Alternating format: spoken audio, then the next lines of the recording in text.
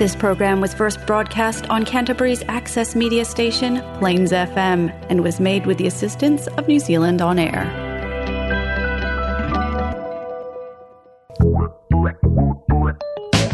It's time for Bookends. Kia ora, welcome to Bookends with Maureen Rush and Ruth Todd.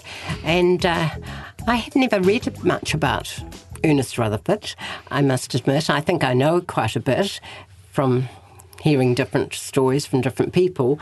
But Maria Gill has written Ernest Rutherford, Just an Ordinary Boy, and wonderful illustrations by Alistair Hughes. And she does so well for junior readers, younger readers, doesn't she, with our heroes in New Zealand of women and men. And she must have about, 40 books she's written now. That's a fair number. My book is completely different. Architectural writer John Walsh has been down in Ōtautahi and he's put together a very useful walking guide.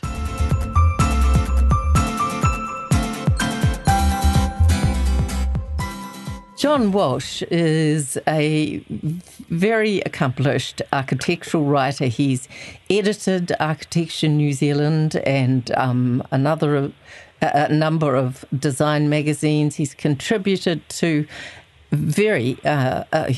quite a long list of titles about architecture and houses, and he's recently started writing walking guides or putting together walking guides to architecture in Christchurch, Auckland and Wellington. He has revised the Ōtautahi Christchurch Architecture Walking Guide for the very obvious reasons that a lot of new buildings are starting to appear. I guess, John, that's the reason for this reprint and revision. Yeah, I think so, Maureen. I mean, the opportunity came because the first issue had sold out, and so I guess there was a question does the publisher do a reprint, or do we take the opportunity to include, as you say, a lot of new work that's happened in Christchurch in the last few years? Well, having the first edition sell out tells you that there's certainly a need and a desire for the book. That must have been satisfying. Oh, yeah, sure. Well, obviously, as an author, I would say that. But I think that there's a couple of reasons for that. I think there's a lot of interest in Christchurch, and people that go there are well aware of what Christchurch has been through and are interested in what Christchurch is becoming. And also Christchurch people themselves have long had a strong interest in the architecture of their city. So I think that it hits both a local audience and visitors who come to the city and might have just a little bit of time to walk around. And, Christchurch is a very walkable city. Yes, it has that great advantage. So you've confined yourself to the 4 avenues. Plus, there's a sort of side trip out to the university campus. Yeah, well, I figured that they're the buildings that people can see from the street. They're often significant public buildings or institutional buildings. So I guess if you want to look at residential architecture, you could wander through the suburbs. But I figured that wasn't really the purview of this book. It was for people who might want to get a sense of the history's architectural history. And the strongest way to do that still is to walk around the significant parts of the city, all the parts of the city with significant buildings. And I think Arnhem's in there because Arnhem was such an architectural moment, created out of nothing when the university moved out to those green fields. And it was a strong modernist campus, very, in New Zealand, almost unparalleled, sort of a precinct of modernism stuck out in what was then suburbia.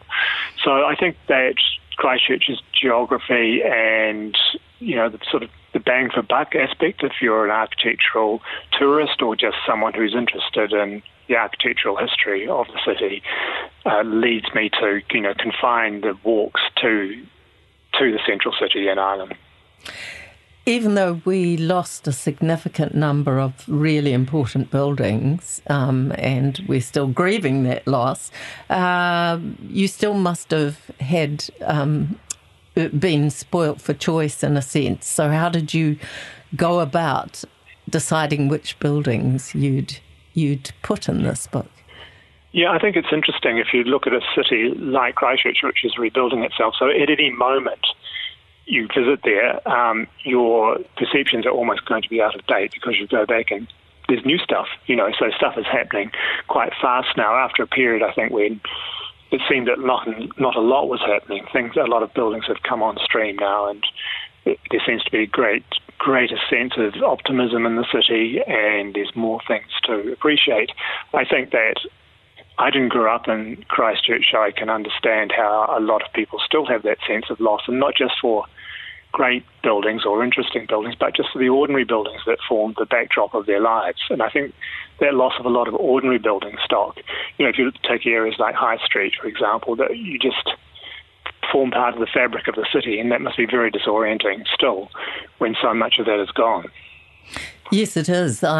Where I'm sitting at the moment is in that general area in the sort of Te Ara campus, and it was certainly an area that I knew well, and it was probably one of definitely my area. If I had to, to locate myself somewhere, it was in that or this area, and it has taken quite a while. There's still a sense of gaps and big empty spaces still to be filled, but it's entertaining to me. I thought I knew quite a bit about the buildings, but I still, I didn't. I enjoyed reading about, the C1 Alice's building, for instance, Art Deco, designed by the person who designed the Blue Baths up in Rotorua.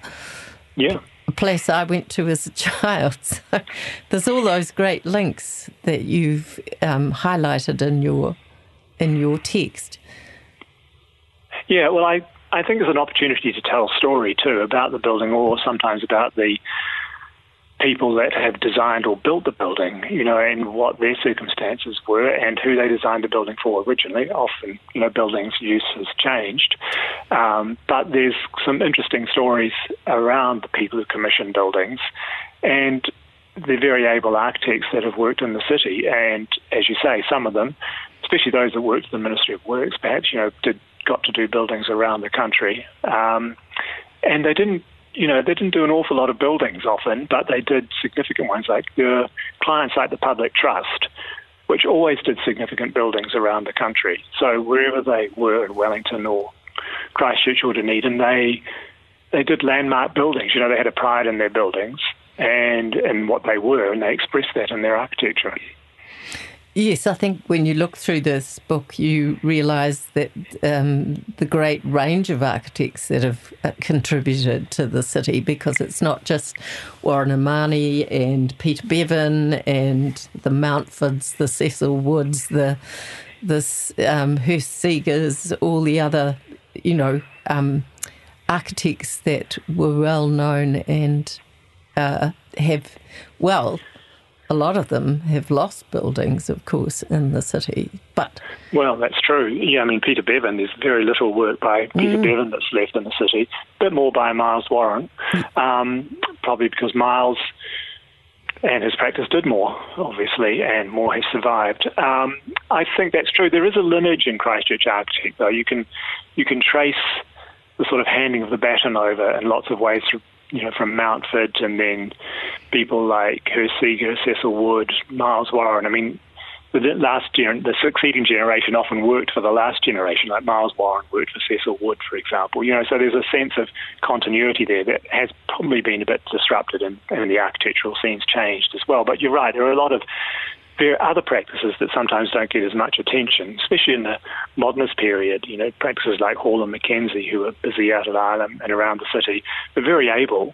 Probably their reputation tends to be a bit obscured by the rise to prominence of Warren and Marnie in the city. But they were, and Henning Hansen, Minsett and Dines, who did the Coker building, another really able group of architects practicing in the 1960s and 70s. Yes, probably one of my favourite city buildings, without a doubt, the Coke building. You point out, and it's very obvious to those of us who walk through the city, how much the new buildings and the rebuilding of the kind of landscape and the, what would you call it, the cityscape is now representing Ngāi Tahu, and how important that is in the rebuild of the city. Yeah, I think so. I think that it struck me that their influence as a client is becoming strong in the city, and I think that's the way that Māori influence in the cities will become stronger, and not just through individual buildings, but through the emergence of iwi as clients and commissioners of buildings. So that will change things, because the art teacher has to respond to the wishes of the clients. That's how things work. Architects will do what the people who pay them want them to do. So if these people, if iwi groups and other Māori organisations are more active in the city, then their presence will become more apparent, and that will, obviously, it has an economic dimension as well, but I think their presence will just be more pronounced. Yes, and the historical significance of places in the city is being highlighted too. The going back to pre-European times, what the areas of the city were used for, and so that's hugely important to us to recognise that Christchurch didn't start in the 1840s or 50s. It had a long history as a place where Ngāi Tahu gathered and fished and exchanged goods and lived. So we have a great advantage in that really now. Yeah, I think so. I mean, sometimes it's interesting, that Te Pai, obviously, there's been a conscious effort to name buildings with a name that means something locally, and Turanga, the library. So, but I think what's interesting is going deeper than that now. It's going into the actual design collaborations between Māori designers and architectural practices. So I think it's becoming a deeper process, and I think that will only increase, not just in Christchurch, but throughout New Zealand. Yes, it's something that, of course, you highlight in this book. So, John, you're coming up to launch the book in Christchurch. Yes, on the 21st at Scorpio Books, which I'm very much looking forward to, and I really enjoy visiting Christchurch and walking around. I think what is one thing, if I can just go back to the sort of parts of the city that I find interesting, I think that, you had this very conscious effort to create anchor projects and the precincts around them in the Christchurch blueprint. But I think what's happening now is just as interesting, and you're getting a more organic development of the city, which is, I suppose, what was always intended. But, areas around St. Asaph Street, for example, and Atlas Quarter are, have kind of taken on a life of their own. And that's really good to see. And even the East Frame, which took a while to get going, housing along there, the sort of kind of 2-3 story housing that is now going up to 4 or 5 stories in apartment blocks, that seems to be growing apace, and it seems to be successful. People want to live there, and I think there was an issue for quite a while about trying to woo people back to the central city, and of course you can only do that if you design places that people want to buy and want to live in. Great. Well, we look forward to having you up here, and thank you for revising this book. It's called Ōtautahi Christchurch Architecture. It's a walking guide. It's written by John Walsh. It has photography by Patrick Reynolds, and it's published by Massey University Press. You're listening to Bookends on Plains FM 96.9. Maria Gill is a name that's well known to lots and lots of young people and schools and any educational work that's done for young people, especially looking at the famous people and the not so famous people. who've been in New Zealanders' heroes, she's called them a lot, and she won the Margaret Mahy Book of the Year, and she in 2016 with Anzac Heroes, I think it was, and then she's been in Storyline notable books for ages, and I don't know how many you've written, Maria, but welcome. Thank you very much. It's 60 books. 60 books. I can't believe that, but I can when I think about them all, and I've talked to you about some of them before, but and this was a special one for you because how did you get to do it? And where did you do it?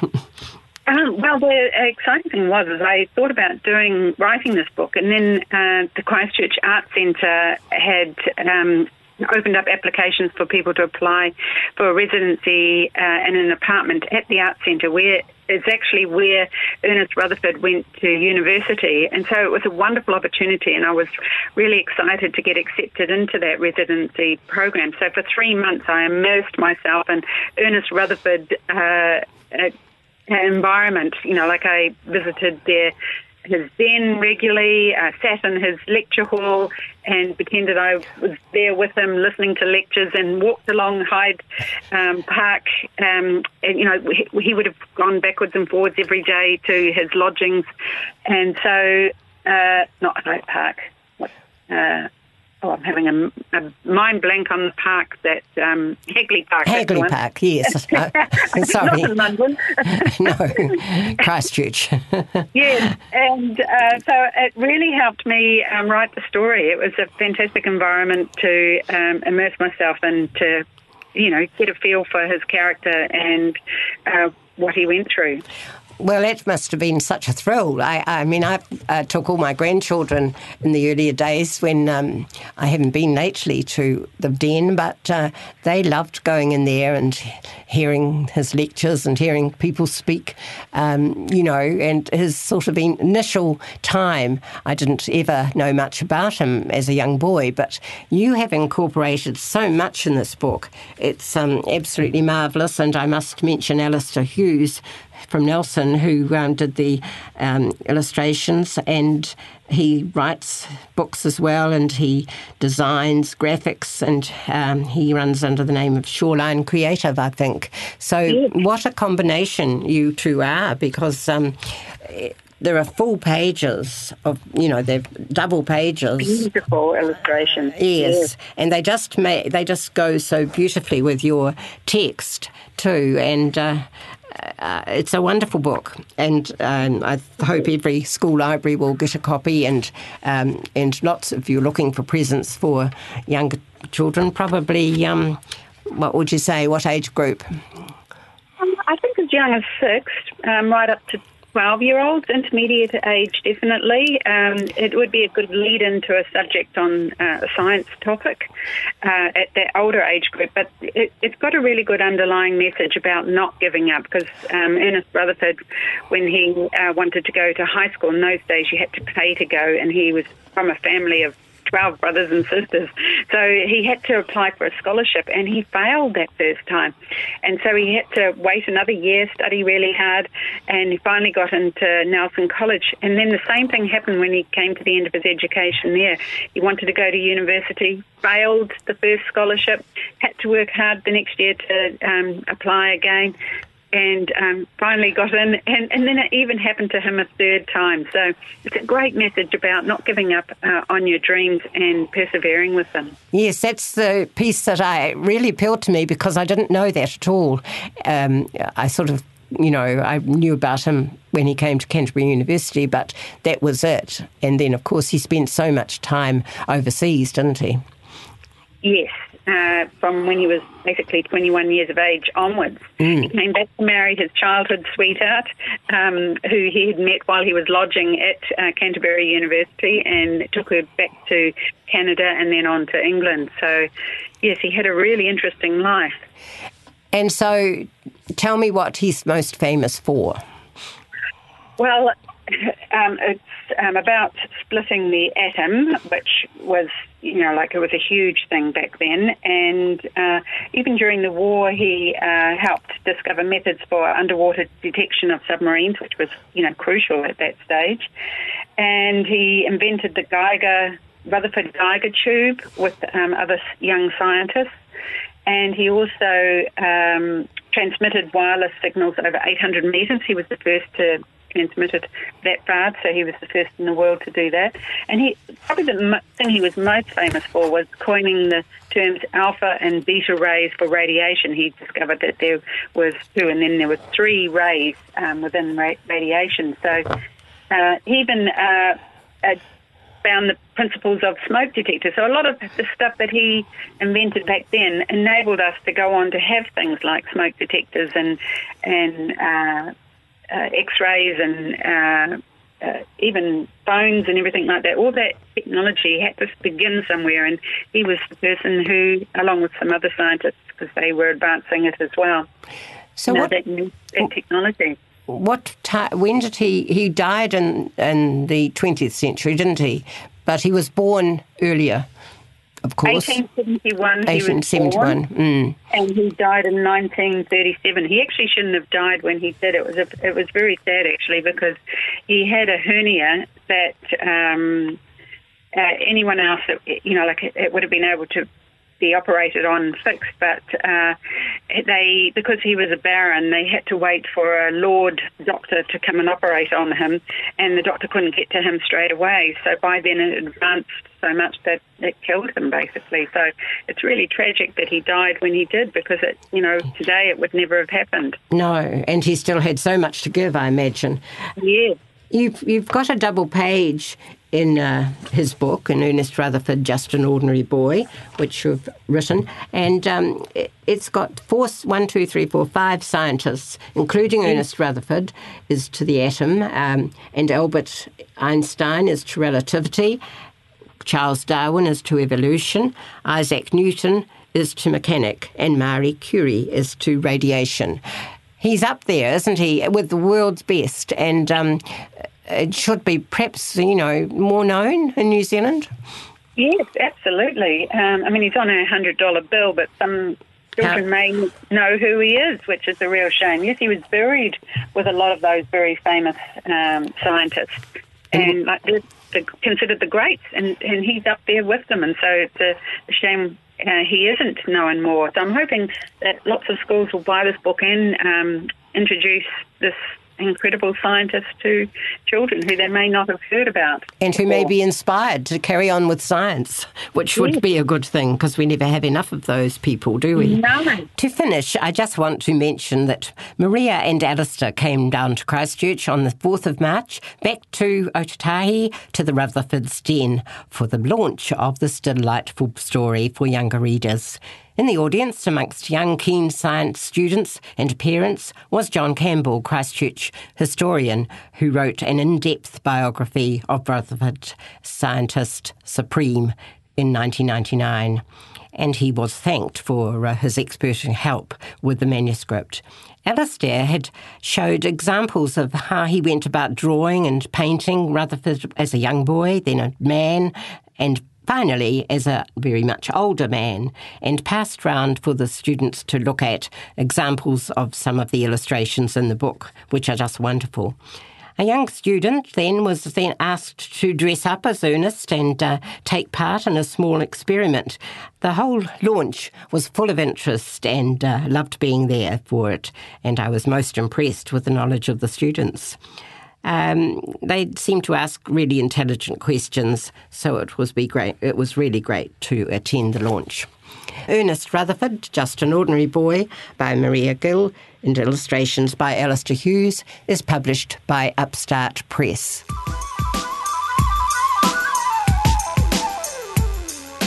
And join us, Maureen Rout and Ruth Todd, next Tuesday on Bookends on Plains FM 96.9.